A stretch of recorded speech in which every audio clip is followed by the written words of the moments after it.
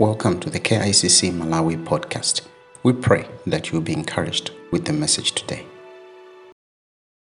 The Lord bless you this morning. Welcome back to church.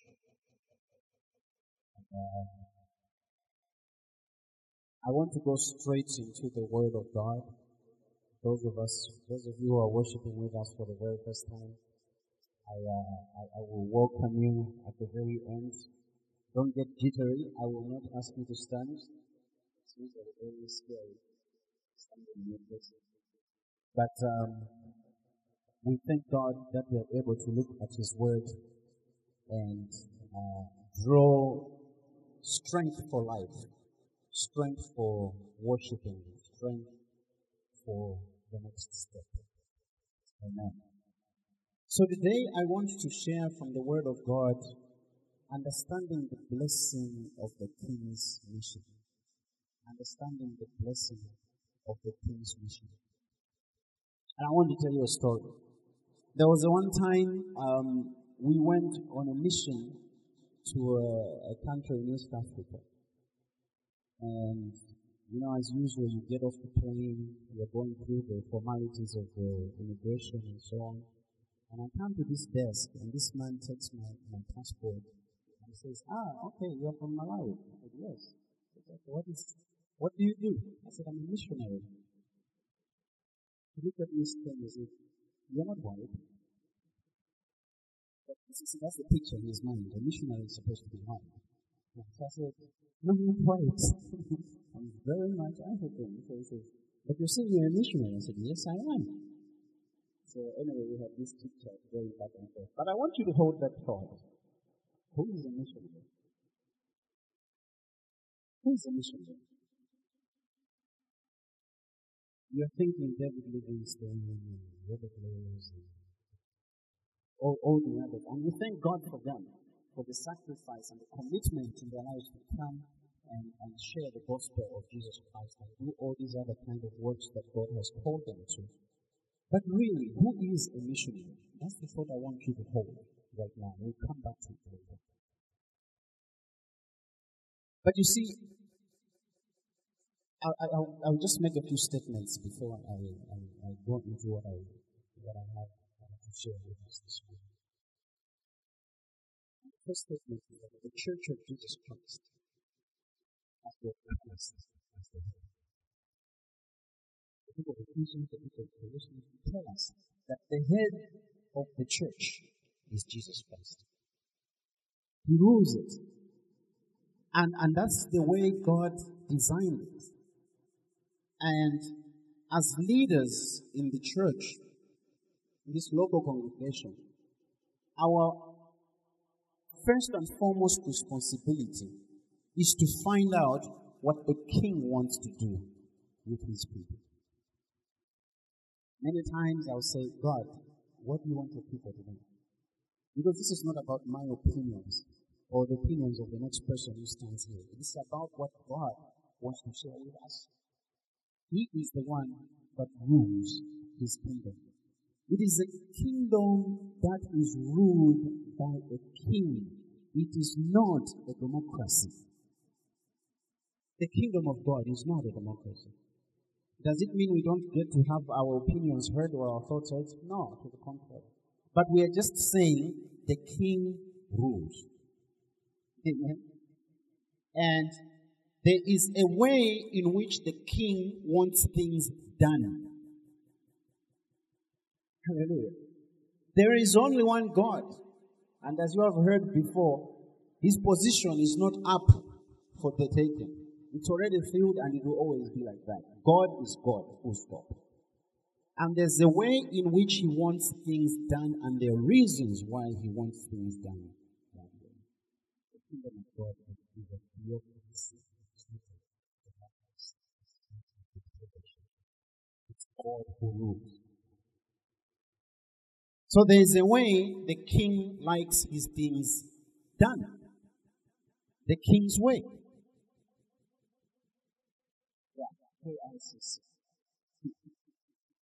Kingsway International Christian Center. If you don't want the King's way, maybe look elsewhere. But we are the King's Way International Christian. Let that sink in. Amen. Let it sink in. It's the King's Way as revealed in the Scriptures. So we are living in an era where we seem to have lost focus of what is God's priority. For a long time, we have been talking about a lot of things in the church, and I think we have missed what is the King's heart. What is the heart of? What is at the heart of God? And so, if I ask you, what is a blessing? What is a blessing from God? Most of us these days will be talking about, oh, they got a new job, they got a promotion, they got married, they got transferred to. We look to these tangible things, the things that serve us, and we say that's a blessing. But really, I'm just asking questions. What is really at God's heart right now in this season? I want to submit to you that the greatest blessing anyone can have is to have eternal life through Jesus Christ. That is the greatest blessing ever. Living our lives for eternity with God, that is the greatest blessing. When you go through the pages of Scripture, from Genesis chapter 1 all the way to the last chapter of Revelation 22, all in between, God has got one thing on His mind: to be with His people. That's the only thing. And when we messed it up, He sent Jesus Christ, who, by the way, was named Emmanuel. That means God with us. But you see, God is a gentleman. He will not force it on us. So He says, anyone who chooses to believe in me will have this eternal life. You've got to make a choice. He will not force it on you. That's not God. He wants to be with us, as we shall see in the Scriptures as we go along. Now, this eternal life with God starts now and continues then, according to 1 John chapter 5, verse 11. Anyone who has got the Son of God has got life. And the life that they're referring to is eternal life, when you read all the way to verse 13. So if you do not have Jesus Christ in your life, you do not have eternal life. You are not living with God. You're missing out on the greatest blessing ever.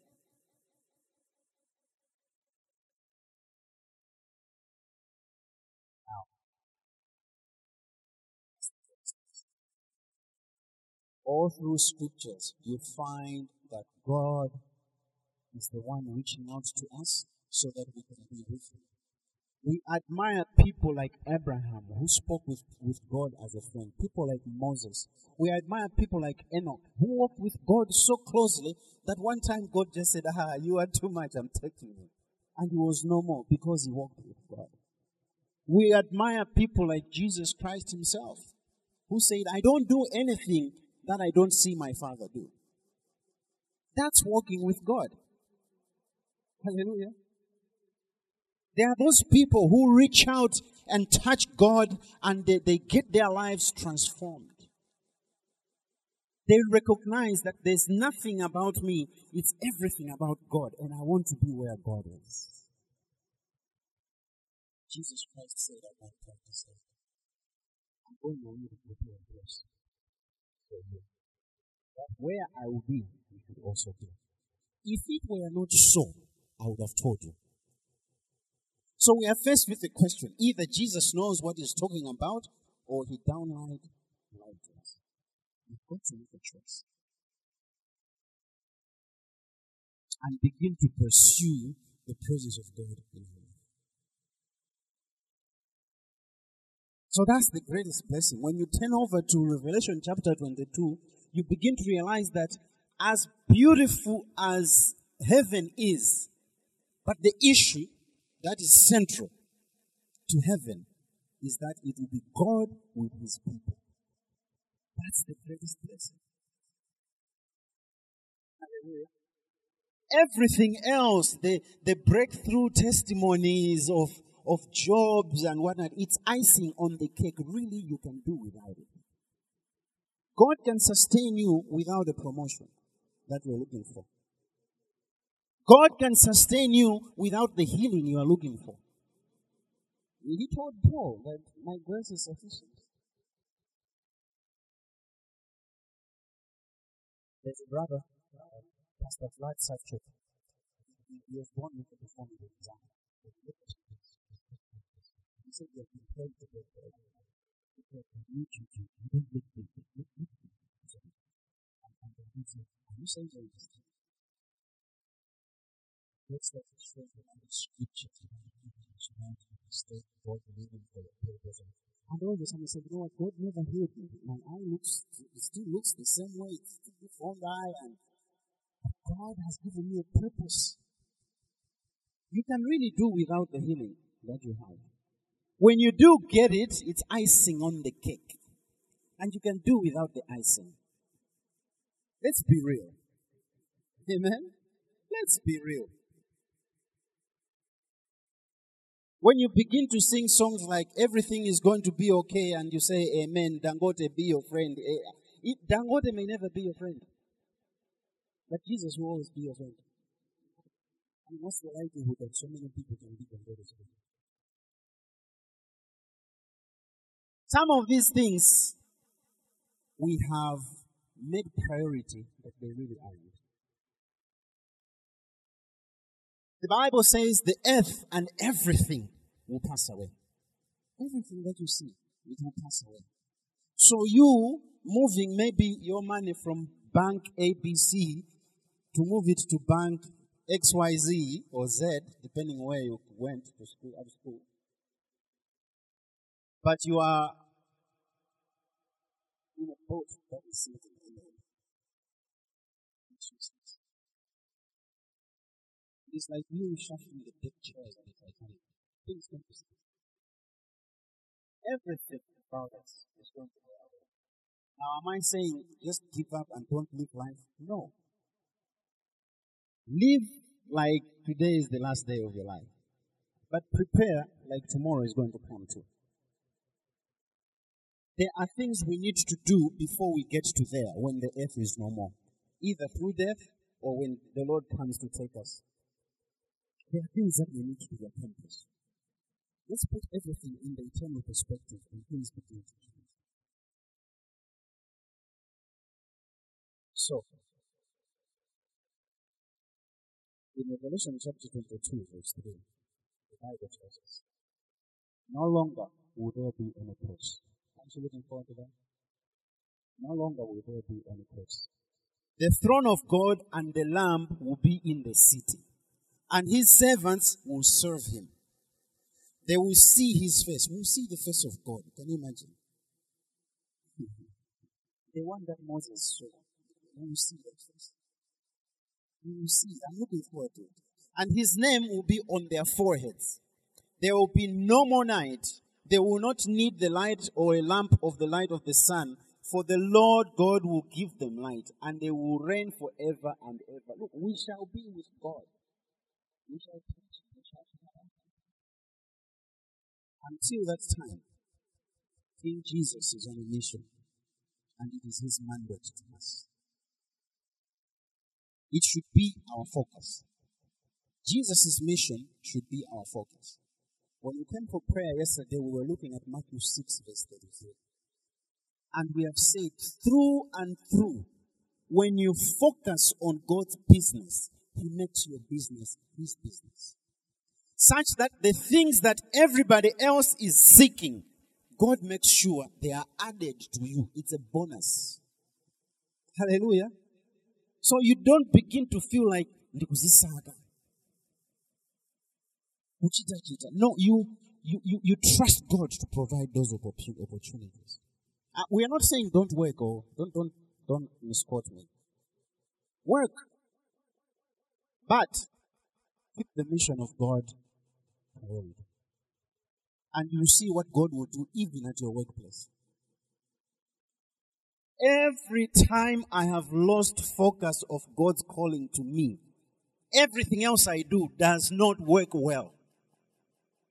Every time I have come back to the calling, people begin to call me and say, we need 2 units of that thing. Please, we need it. But I did that because long ago. And I've learned my lesson. Focus on what God has called you to do. Amen? Focus on it and see how He will begin to sort things out. Am I saying it's going to be easy? No. I'll lie to you. It will mean hard work. It will mean a lot of prayer. Blood, sweat, and tears. But when you are focused on what God has called you to do, He makes sure that you have everything that you need. Some of you may need to realign your lives. Sometimes there's a question I ask people, it's very unsettling. I ask, should you be earning money the way you are earning money?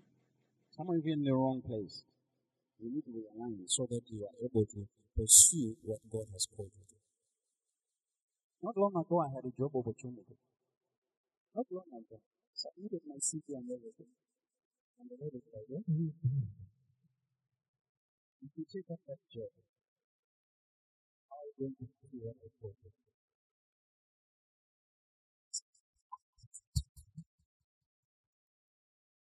I know what I'm doing. So it's a walk of faith. Amen? You have to stay in alignment. And say, hey, that job would have done stuff, eh? Stuff. That job would have done stuff. You know what I'm talking about. When the bank touches what should be yours, but remember you sent the bank. Stay in the bank. You see the things. So Jesus is the relationship. His language and his essence much important. Just before he went back to heaven, after he rose again, remember what we believe? That Jesus died according to the scriptures. He was buried and rose on the third day according to the scriptures. So after he rose and he showed himself to the apostles and over 500 people, he makes an appointment with his disciples where he revealed his action plan so that more people can make their reservation for the ultimate blessing, the one we read about in Revelation. So he gives them an action plan. It is known as the Great Commission. That's our mission in life. So let's go to Matthew chapter 28. Matthew chapter 28. Verse 18. We start from verse 16. So the context is that Jesus Christ has risen again. The guards have been called to question why the tomb is empty, and they give the true account to the leaders, and the leaders cook up a story trying to cover up what really happened. And that story goes into circulation, and it says it is believed among the Jews even to this very day. There are people who actually believe that Jesus Christ was stolen from the grave. But the truth of the matter is, he had risen from the dead. And there are so many things you can go into to disprove that. But there's so much evidence that demands that we come to a verdict about Jesus being alive now. Anyway, Jesus Christ made an appointment with his disciples.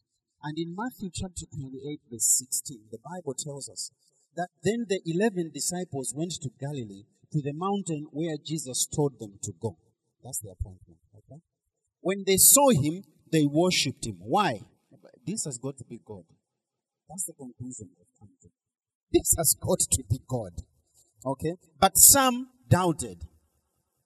All right? It's just the way the human mind works. You don't talk to people who were dead. And they want to talk to you. I would doubt too. Sometimes I think we're so proud of Christ, but I think I'm not so proud of who focused on. There are some who doubted, but Jesus allows them to worship because he is now at a point where he can take worship even publicly. There were times when he would not. Verse 18. Then Jesus came to them and said, all authority in heaven and on earth has been given to me. Therefore, go and make disciples of all nations, baptizing them in the name of the Father and of the Son and of the Holy Spirit, and teaching them to obey everything I have commanded you. And surely I am with you always to the very end of the age. Now, a couple of things that I want us to note. There are 5 points I want to share today about understanding the blessing in the king's mission. So, the king has given them a mission. He has told his disciples what they are going to engage themselves in. Their focal point, things that should consume their very being. He tells them, number one, I want you to notice in verse 18. He says that all authority in heaven and on earth has been given to me. Okay, so there's delegated authority that has come to him. Delegated authority is really, really, really simple. I discovered, when you are dealing with a traffic policeman, he is acting on behalf of the public. Did you know that? That is why, no matter how skinny or tall or whatever shape their body is, when they put their hand up, that 30-ton truck will stop. Has to stop. There's authority in there. So Jesus is saying, all authority in heaven and on earth has been given to me. Think about it. This is the man who would talk to a storm and say, be still. Peace, be still. And the storm was still. This is the one who would say, you don't need me to come under your roof. And the servant was healed wherever he was. That's authority. And he's saying, all authority in heaven and on earth has been given to me. Okay, so that is the basis of this mission. This is God saying, I want you to have this authority and get this job done. I want to submit to you that the church exists because of this mission, not the other way around. It is the mission of God. It is His mission. Getting people into heaven is His mission. It's what He wants to be done. It is something that is a matter of priority to Him. The Bible says in the book of Luke chapter 19 verse 10 that He came to seek and to save the lost. And when you look at the life of Jesus Christ, everything was focused on this mission. Seeking and serving the lost. Did He have feasts? Yes. He was actually called a friend of sinners. But even then, His mission was to seek and to serve the lost. That's why you have like stories of Zacchaeus. That was His mission. That was His focus. This mission is based on the authority that He had from God the Father. This is ultimately God's authority. It is Jesus telling His disciples, with this mission, with this authority, I'm commissioning you to continue on what I have done.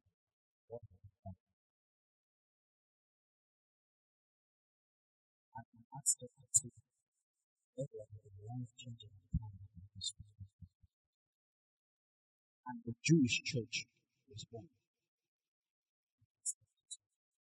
So in Acts chapter 10, what the Gentile church was born.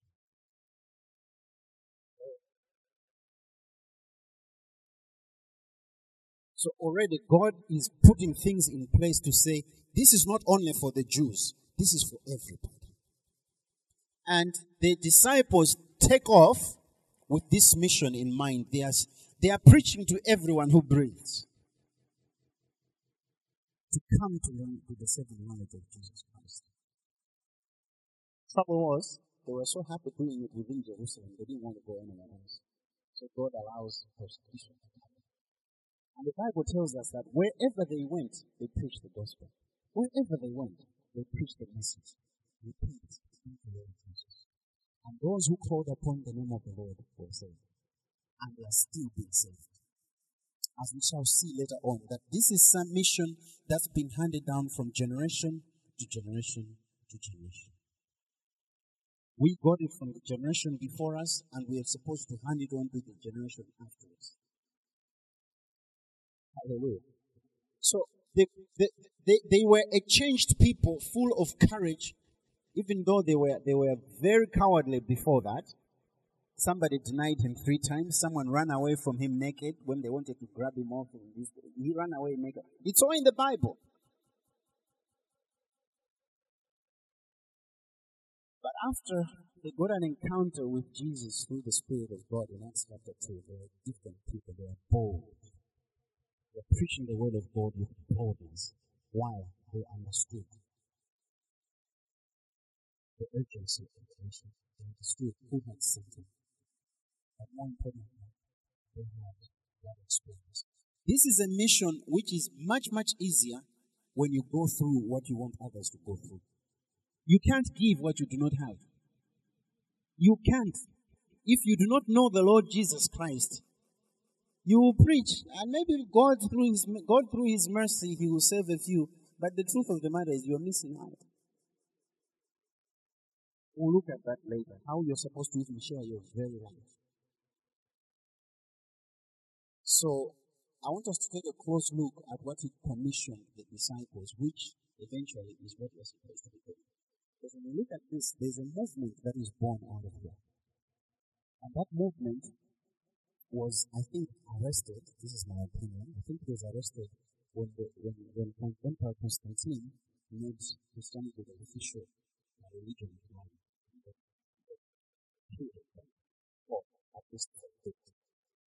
But it's a movement. You don't manage a movement. You just steer it. You don't manage a movement. But anyway, let's look at the 4 things that Jesus Christ said we should be about, what His disciples should be about. Number 1, in verse 18, the Bible, verse 19, it says, based on this authority, therefore, go. Go. That's the first point. Go. Based on the fact that all authority in heaven and on earth has been given to me, therefore, go.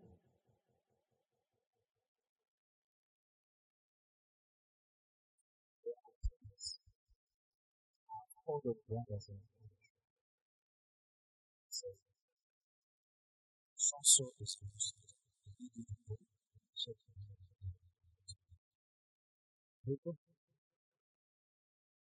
because they recognize the authority.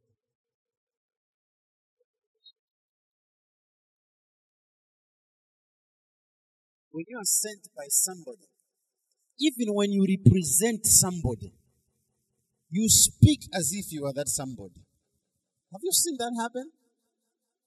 I stand here representing the head of state who is busy on other duties. And this person talks like he's the head of state, but they're not. They understand the delegated authority. So Jesus is saying, I want you to go. This is a command. That is how authority works.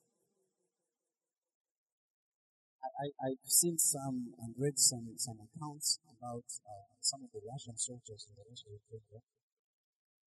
Some of them say they've been captured, they're being persecuted, and they say, we were told that we're going for training exercises.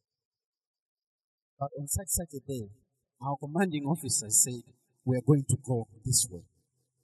And we found ourselves in a war.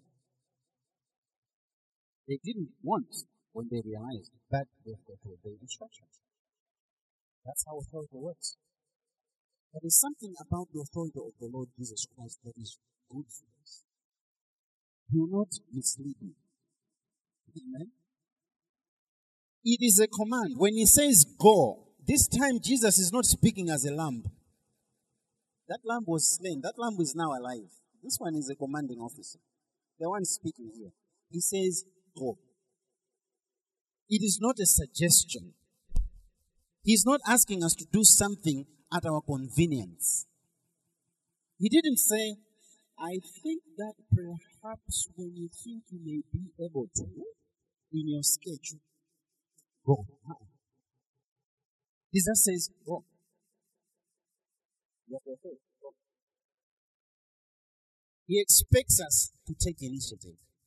People are not going to seek out God. Primarily, we are going to seek out the people who need Christ. He came to seek. When you seek, you find them, then you save them. That's how it works. By God's grace, there are some who will come to us and say, can you explain to me about this Jesus? I want him. We thank God for those. But the command is for us to go. Find them. Find them where they are. We are to take the initiative.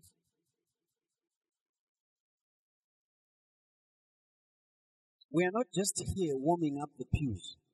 When we leave after church service, we are to go and find them. And you know them.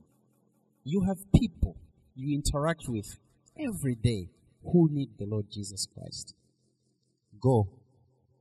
Amen. Go. Befriend them. But make it clear you're a Christian. Befriend them. Just be friends with. There's somebody that I've decided to just be a friend. I've just decided to be a friend. Because I've tried it before. When I started talking about Christ, the guards they put up, the arguments, and I realized, this one is not going to work.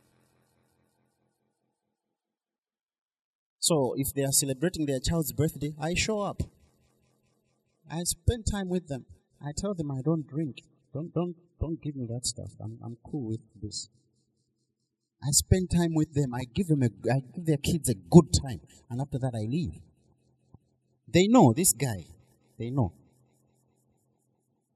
But one day, there's always one day. Somebody counts until the 40th day. I don't know who does the counting. But la 40 lima kwan. And they will say, had it not been for Brother Amos, had it not been for Sister Taonga, Otiwonge, had it not been, I wouldn't be in Christ today.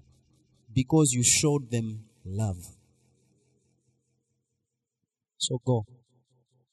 Amen? Go. Let us not be reactive. Things are not easy when you're going on the back foot and you're hoping to win. It's not easy. A defending team is the most vulnerable. Jesus says, go. That means you're taking the offensive. You're taking the initiative. Amen. When you obey, you'll be amazed how much more of God you will experience in your life. And this has been proven. When you obey God, John chapter 14, verse 21. Let's go to John chapter 14, verse 21. The book of John is very interesting when it comes to this issue of obedience. John chapter 14, verse 21. And he says, and I too will love them and show myself to them. No, so here's the translation. You do what Jesus Christ commands, you will experience more of the presence of God in your life. That's favor. Hallelujah. That's favor. You want to experience the presence of God in your life? Obey Him. It is that simple. Everything in your Christian walk hinges on your obedience to Him. Oh, Pastor, you have no idea what a devil my husband is. Hey. Just submit. That's what the Bible says. But Pastor, my wife's tongue, when she speaks, she can make Job curse this way. Just love her and pray. Just obey. Amen. You don't know my boss. No, I don't. But the Bible says, You work as if you're working for the Lord, not this one who is giving you problems here. And one day, surely one day, they will remember. They will say, I used to have Patricia, that woman. I mistreated her. I did all sorts of things, but she kept working with a smile. There's got to be something. You set them on a path to seeking God. Just obey. There are some difficult people we live with, work with, meet, but just obey the command of the Lord. So point number 1 is go. He says, go and make disciples. Let me go back to Matthew 28. He says, I want you to go. Point number 2, he says, I want you to make disciples of all nations. How many? All nations. Disciples are made. They are not born. Are we clear? So you can be born again, you know the Lord Jesus Christ, but as far as discipleship is concerned, you need to be made into a disciple of Jesus Christ. That means you need to be teachable. Because there is somebody God has burdened to make you into a disciple of Jesus Christ. Now, what is to make? To make is to bring into form. It is shaping. It is altering a material to turn it into something you want. Okay? So when God says that I made you and formed you in your mother's womb, it's because He wanted you. Amen? It doesn't matter out of what circumstances you came out of, but He wanted you. I'm always amazed with my wife's cooking. I think she's a great cook. Really, I may be biased, but I'll leave that up to you. But the way she will take ingredients, different kinds of ingredients, and by the time she ends up with a meal, you ask her, where was this recipe? Where did you get this recipe? She says, I was just making it as I went along. It's amazing, the kind of food she cooks. But that is what to make means. You take that, you take that, you put it here, 2 minutes, add some oil, and that's making. I was talking with a brother yesterday. He's released a phenomenal song. I said, mate, what did it take to do this? So he was telling me, Pastor, we do this, we do that in the studio, we do this, and there are wave files, and it was techno mumbo jumbo for me. But I appreciated when somebody comes out with a song, please buy it. Don't copy it. There's a lot that goes into making that song. The least you can do is to appreciate by buying. There's a lot that goes into it. That's making. So Jesus says, I want you to make disciples of all nations. In the book of Colossians, Paul says that I have come, I think Colossians chapter 1, I have come to be a servant of this, by this commission that God gave to me. Verse 26. The mystery that has been kept hidden for ages and generations, but is now disclosed to the Lord's people. Verse 27. To them, God has chosen to make known among the Gentiles the glorious riches of His ministry, of this mystery, which is Christ in you. So there is Christ in you, okay? The hope of glory. So he says, He is the one. He says, I'm proclaiming the Christ in you. We are proclaiming Him. He says, I admonish and I teach everyone with all wisdom so that we may present everyone fully mature in Christ. That's discipleship. There's going to be teaching. There's going to be admonishing. There's going to be proclaiming. And the idea is we want to turn you into a disciple of Jesus Christ. Because later on we see that Jesus says the things that we teach are not the things that come from me. They are the things that Jesus taught the disciples. And they are to teach others the things that they heard from Jesus. And the chain goes on and on and on and on. Look, I don't know how to make you a good member of KICC. I don't. I don't even know how I can make you a good disciple of Pastor Matthew Ashmolo. I don't. I don't know how I can make you a good disciple of Pastor Magdav Piri. I don't. I don't even know how I can make you a good disciple of me. The one thing I know is to make you into a good disciple of the Lord Jesus Christ. That's the focus. He's building an army. When we sing, there's an army rising up, this army is going to go through training.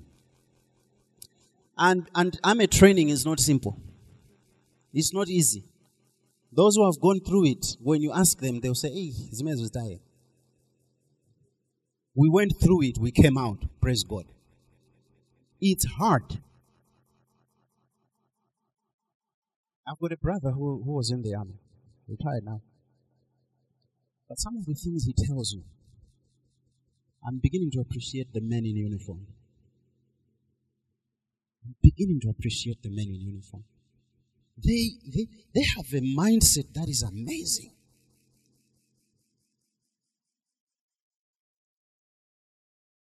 Amazing. Very sacrificial mindset. Very sacrificial. So war breaks out, city is under siege. I've read of Ukrainian soldiers who have taken their families all the way to the border, make sure they are safe, and they say, I'm going back, I'm going to fight. If it was me, the border, across, I'll pray for you. But those guys are trained. There's a new movie that has come out. I've just forgotten the title. But it is about a Japanese soldier who was left with his unit on an island. I think it was in Singapore or somewhere near there. And they were told, you are to defend the Japanese interests here, and you are not going to, what did they say, voluntarily surrender to your enemies. That was 1944. Not long after that, the Americans captured the island. But he and his 3 friends managed to get away. Not long after that, the war ended. And there were flyers that were distributed by air and so on and so forth to say the war has ended. You come out, if you are a soldier, these are the provisions and so on under the Geneva Conventions and whatnot. They read the flyers, they said, hey, fake news. We're not going to believe this. And for the next 30 years, they lived in the jungle on that island. His one friend was caught. The other one died of a disease, I think. It's on bbc.com. And he only left, so 30 years from 1945, that would be about 1975. That's when a Japanese explorer who went to the island, trying to trace the history of the armies of Japan, found him and said, we need to go back home. The war has been over. He says, I don't believe you. He said, look, it's 1975. He said, I don't believe you. Unless a commanding officer from my unit comes to tell me, that's when I'll leave. I've got orders to defend the Empire of Japan. And so this explorer went back to Japan, told the military, and they sent him with somebody, and they said, you can stand down, soldier. He said, okay, now I'm ready to come home. 30 years in obedience. How do you become somebody like that? That one was made into a disciple of the Empire of Japan. So, discipleship is work. Many times it is hard work. That is very much like farming. If you don't appreciate farming, it's more or less like you're crazy. If you have never farmed before, you would think these people are crazy. They buy seed. Lots of money into seed. Put it in the ground on the hope that it will rain. And they wait. Weeding. I can see the farmers going in. And they wait. and they weed it, and they take care of it. It's almost like throwing away that money in the soil. But sooner than later, after a few weeks, life starts to spring up. Then they are vindicated in their wisdom. And they'll take care of it. Sometimes there's nobody watching over that crop. They have faith. Nobody will steal. And it begins to grow, whether it's the maize, whether it's the groundnuts, whether it's the soya and whatnot. And they believe nothing will happen. No diseases. And they are praying. The faith of a farmer is amazing. Whether it's animal farming or plant farming, it's amazing. My wife likes farming, plants. I pray for her. I'm taking interest, but that's not my area of interest. But then they harvest much more than they planted. Sure, there are bad years sometimes when things doesn't go wrong. You would think they would give up. The following year, they go back. That's what discipleship is like. You tell them, I need to meet with you for the next certain number of weeks. And you know what? They forget that they have received Jesus Christ and they need to be taught. They don't come. Why didn't you come? Oh, I needed to go there. So I go, but I'm teaching you about the kingdom. Okay, can we meet next week? Yes. What time? This time. Which place? This place. Agreed? Yes. Please put it in your calendar. We should meet. Fine. The time comes. Oh, it was today. It can be hard work. It can be hard work. And many times you leave each other and you feel like, God, I've done all I could do. Years later, I've told you the story. Years later, I'm in a bank. I'm cashing a check. And so the teller says, he calls out my name to go and get the money. I arrive at the counter and the guy standing next to me and says, Sunganani Manjolo. Yes. Chancellor of College. I said, yes. Back in the 90s. I said, yeah. Do you remember me? I said, I don't remember you. So he says, where are you now? I said, oh, KICC. And he says, with Macduff. Are you guys still walking with Christ? Now, when he told me who he was, I remembered him. He was a problem. I thank God he received Christ. But teaching him about the ways of the Lord, he was a problem. Problem. Until I reached a point, I said, you know what? I'm wasting my time. I gave up on him. So when he's asking the question, he says, you guys still walking with Christ? We said, yes, we're still walking with Christ. He says, I'm so happy.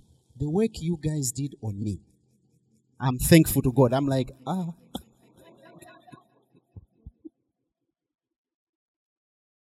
Some you get to know about, some you don't. One guy goes on his Facebook page and he says, today I'm going to I'll tell you a story. A story of a young man and his wife who was driving a company car. He always made sure he would come to me once every week. We prayed, we studied scripture. When I went through hard times, and I'm reading this story, It's very interesting. And then he says, that man, ladies and gentlemen, I want to honor today is Sunganani Manjolo. My picture was there. And this guy is the director of finance somewhere in town. I was like, I wish he had asked me before he wrote this.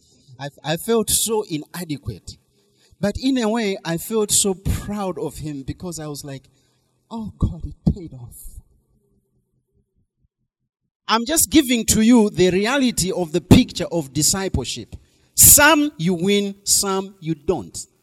Some you get to know where they end up. Some you will never know until glory.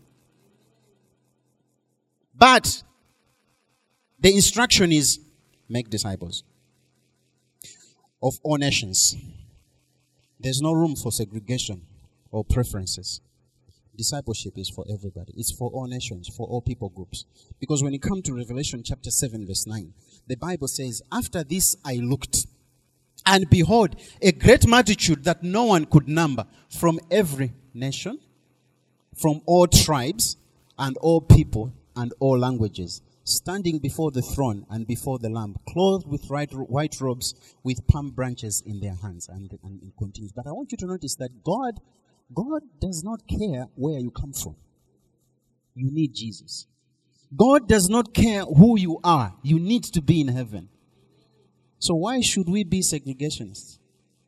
Now, I know there are congregations that are tailored to a particular people group, like the Swahili service at CCBC.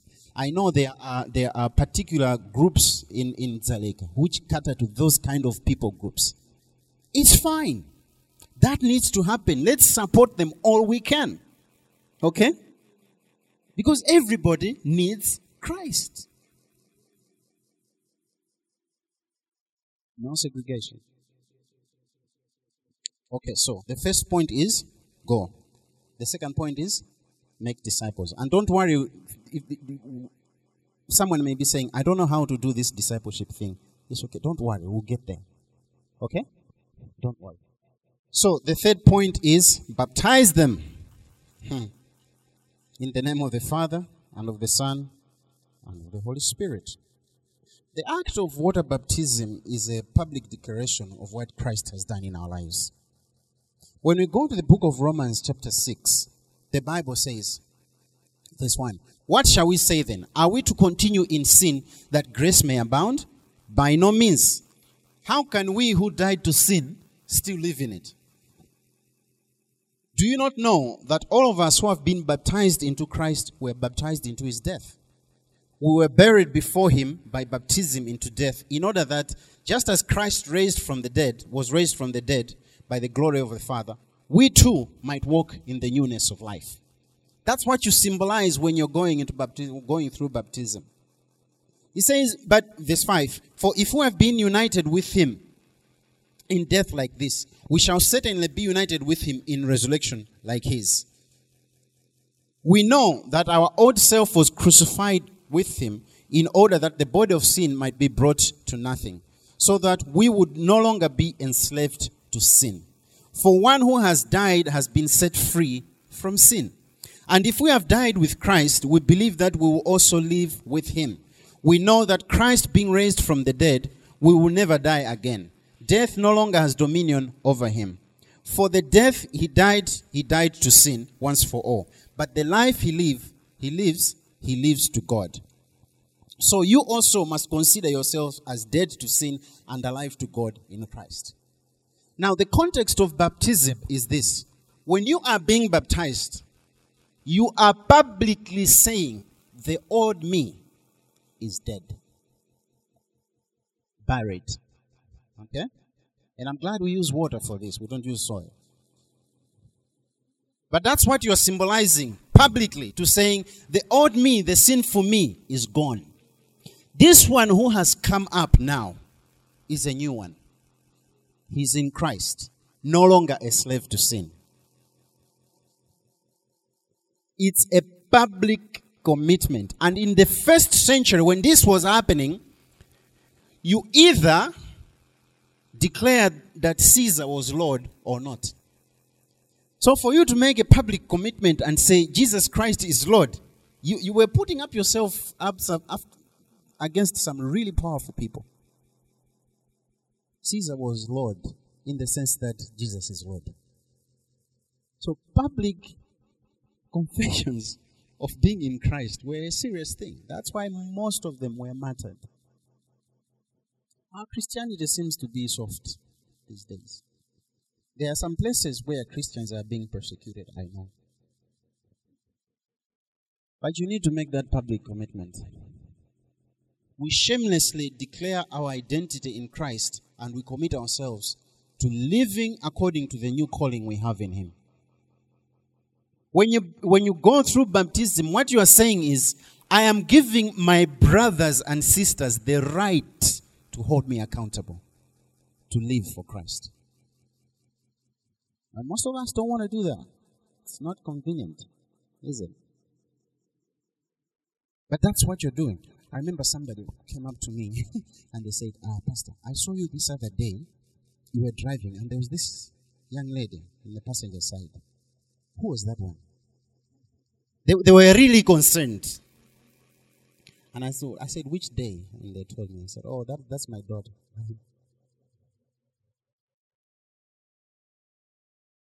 But I felt good because I know somebody is looking out for me.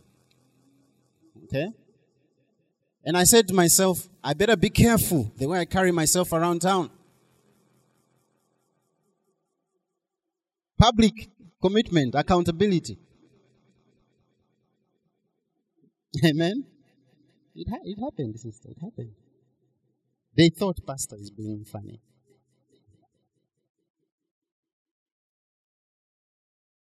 So we need to be asking ourselves, why aren't you in the prayer meeting? Prayer is good. There's a lot that happens in prayer. Come, let's pray. That's accountability. And baptism is for those who are in Christ. So get baptized in water if you have not done so. Let me ask Sister Fatima, if there's a paper at the back, if anyone wants water baptism, have them register. Anyone who has not been baptized in water, register. We should arrange. We need to obey the commanding officer. Amen. And then, of course, the fourth point is teaching them. So, go, make disciples, baptize them, and the fourth point, teach. He says, and teaching them to obey everything I have commanded you, and surely I am with you always to the very end of the age. Teaching them to obey everything I have commanded you. It means you can't pick which scripture to believe or not. Amen? It's the whole counsel of scripture that we are to believe, we are to obey. Now, the things that the Lord taught the disciples have been handed down through the generations. Teachings about prayer, teachings about giving, teachings about how to pray and how not to pray. Teachings about the kingdom of God. We are to teach each other these things. That's how you make the disciples of Jesus Christ. Amen? That's how you make your children into disciples of Jesus Christ. We do well to decide to learn from those who have gone before us. And even the young ones. Do you know that sometimes the perspective that children have towards the things of God can teach you a thing or two? It's amazing. One of our children, just this past week, was telling my wife that, Mom, today you look much brighter. It's not like the same you who was sick yesterday. My wife has had a problem with her ear. And she was in pain. And you know when somebody is in pain, their face doesn't smile easily. And so he came and says, you look much better than you were yesterday. And you're laughing a lot. You know, Mom, it's all about attitude. Attitude makes a difference. And he walks away. And we were sitting there like, wow. Yeah, attitude makes a difference. You're learning this from your child. But we captured something and said, attitude makes a difference. Attitude makes a difference. Then there are those who have gone before us, who have taught us a thing or two about the way we live our Christian life, the way we do ministry, the way we live with our family. Watch these people. Watch them. How do they teach? How do they live their lives? Be teachable. In Faith Clinic, we have been looking at this one. Teachability as one of the pillars of the Christian life. In 2 Timothy 2, verse 1 and 2, the Bible says, you then, my child, be strengthened by the grace that is in Christ Jesus. And what you have heard from me in the presence of many witnesses, entrust to faithful men who will be able to teach others also. Okay? So, let's just assume that our brother here has come to the Lord. So I take him, I spend time with him in discipleship. I'm teaching him about the ways of the Lord and the things that he has now in Christ and so on and so forth. When I'm done with him, I'll say, now the things that you have heard me teach you, I want you to entrust in others who will be able to teach others. You see how the movement is going? Paul had captured the movement that Jesus was talking about in Matthew 28. So when I'm done with him, I'm with somebody else. And in no time, the whole place is too small. There are people receiving Christ everywhere. And they are growing in their walk with Christ. And their churches coming up all over the place. Booking their reservation for the ultimate blessing in Revelation chapter 22. You can do that with your children. Amen? You can do. One of the ways I learn about the youth of today and what is important to them is I just spend time with my kids. My nephews and nieces. I find out what's in their world. And it helps me to say, oh, okay, we better start praying about this. We need to share about that. And so on. Entrust to others who are teachable and are qualified to teach as well. That's what Paul told Timothy. Some lessons are only shared when you share your life as well. Some lessons are only shared when you share your life as well. Amen. In the book of 1 Thessalonians chapter 2, from verse 6, the Bible says, we are not looking for praise from people, not from you or anyone else. Even though as apostles of Christ, we could have asserted our authority. It says, I'm not looking for approval from anybody. Okay? Even though we could have, asserted our authority and say, listen to us, I'm the pastor here. So, no. He says, no. That's not what we did. He says, instead, we were like young children among you. Just as a nursing mother cares for her children, so we cared for you. Have you seen a nursing mother care for a baby? Have you seen them? They don't care about anybody else except their baby. I've seen them in church. They will sit. One of them is laughing. They will sit. They will breastfeed right there. They care about the baby. They'll put a cloth and they'll breastfeed and they're listening to the word of God. That's sacrifice. Same woman, months later, baby is 3 years old. They will not dare. They will not dare expose themselves. So he says, just as a nursing mother cares for her child. A mother, I remember there was a time we were in a workshop. So pastor was asking one of our sisters, says, okay, so supposing I put a pillar on one end and a pillar on the other end, and I put a plank across. And I said, cross, would you do it? And the sister says, no way, pastor, I wouldn't do that. He says, okay. Supposing I'm standing on the other end and I've got 1 million kwacha. And she says, no. She says, do you need 1 million kwacha? She said, yes. But you wouldn't walk across the branch. She said, no, that's too risky. She says, okay. Supposing I'm holding your daughter and I'm about to drop her. I'm on this end of the plank. Would you come? She said, pastor, I would fly. That's the love of a caring mother. That one is she's in what I call mother mode.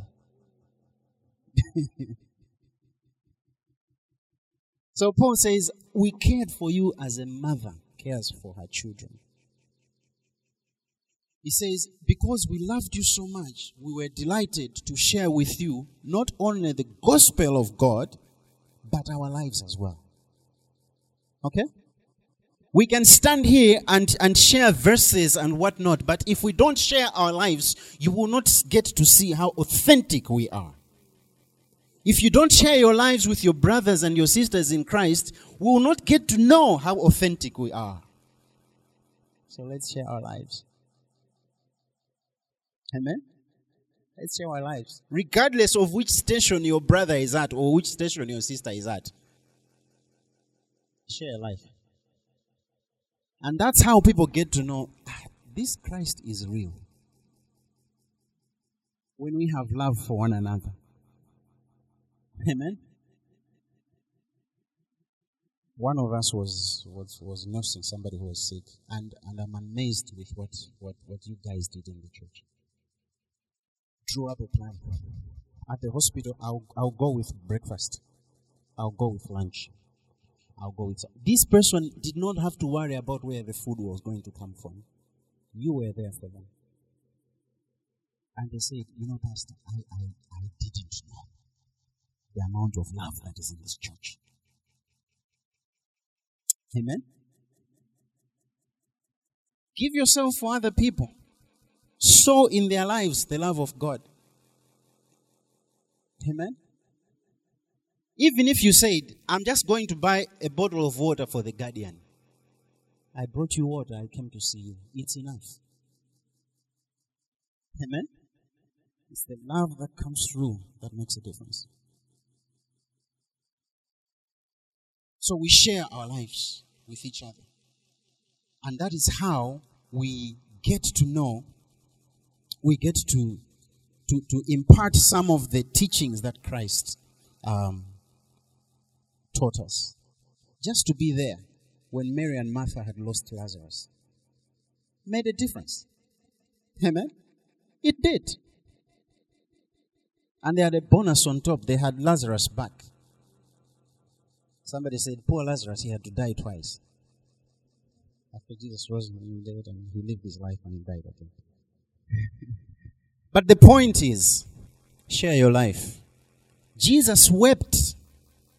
There are some times when you really can't say anything. You just weep. I remember the time that my father-in-law passed on. So it was he battled cancer for a long time. And when he passed on at the funeral service, we were busy running all over the place, doing things and so on. Then they said, okay, now the funeral service is going to start soon. And I went and I sat down next to two brothers. I have not mentioned their names, but I was just sitting next to the two brothers. And then it hit me that he's gone.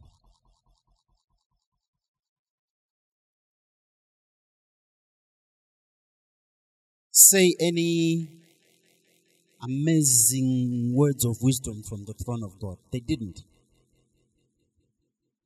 They didn't even say it's going to be okay. They just put their hands on my shoulder. And that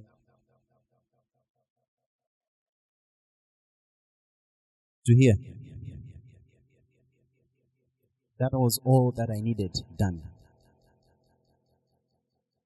But I learned something.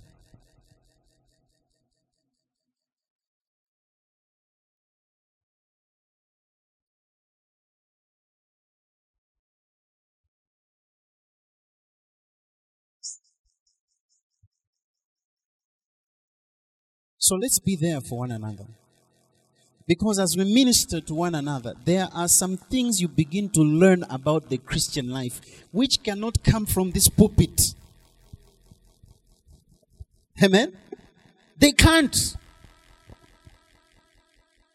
They can't. There's a brother whom I called one time. So how are things going? I'm doing okay. He said, you don't sound like. He's one of those whom we talk. He said, you don't sound like. He says, we need to meet. So we met over coffee one time in some place. And then he begins to tell me, I have struggled. My wife is this, she's doing that, and so on. And after he had done, and I was like, okay, so how long have you been married? So he says, I think now we are like 13 years old now. I was like, I just started smiling. And he was like, you think this is funny? I said, no, it's not funny. Of course it's not funny. But you remind me of me and my wife round about the same period of 13 years in marriage. We went exactly through the same things. And we have had to make some changes. And I shared my life story. I didn't share any verses about, just love your wife, brother, just continue. I didn't. I just shared my story. And by the end of it, it was like, some of these things, you just need to hear that somebody was in that spot and they went through that just like you are going through, and you say, there's hope. I'm still here for the long haul. Some of the things we teach each other will not be from scripture, as in me saying this verse that and this verse that. Some of these things, you just talk to each other. Amen? Some of the things you just observe. One more example and we finish. There's a pastor. We spent a lot of time in his house. Every Saturday afternoon, we'll go to his house, set up the equipment, start the praise team practice. From 2 p.m. to 5 p.m., we could work on only one song. One song. 3 hours. And I learned something else going to his home every Saturday. I learned how he related with his wife away from church. The nice names they give each other, we heard them. I saw how he would discipline his children. I learned quite a lot of things which he never told me from the pulpit, which he didn't even know I had picked up by just being with him. So share your life with others. Amen? Share your life with others. I am convinced, as we close, from the authority of Scripture, that if we apply ourselves to these 4 things, to go and look for those who are lost, and make disciples, baptizing them and teaching them, if we apply ourselves to these things that the Lord has commissioned us, we will experience His presence, in which there is everything that we need. Okay? Seek ye first the kingdom of God and His righteousness, and all these things will be what? Added to you. So what do we need to do? We need to apply ourselves to doing these things in our personal lives, as well as in the church and the family. Apply yourself to the relevant ministry. As a man, we have got men of honor. As a woman, winning women. If you're a teen, there are royals. Apply yourself and get to learn these things. Amen? Get to learn these things. In your caring heart fellowship, this is what we're supposed to do. And you will prove for yourself that the greatest blessing you can ever experience is not that job promotion.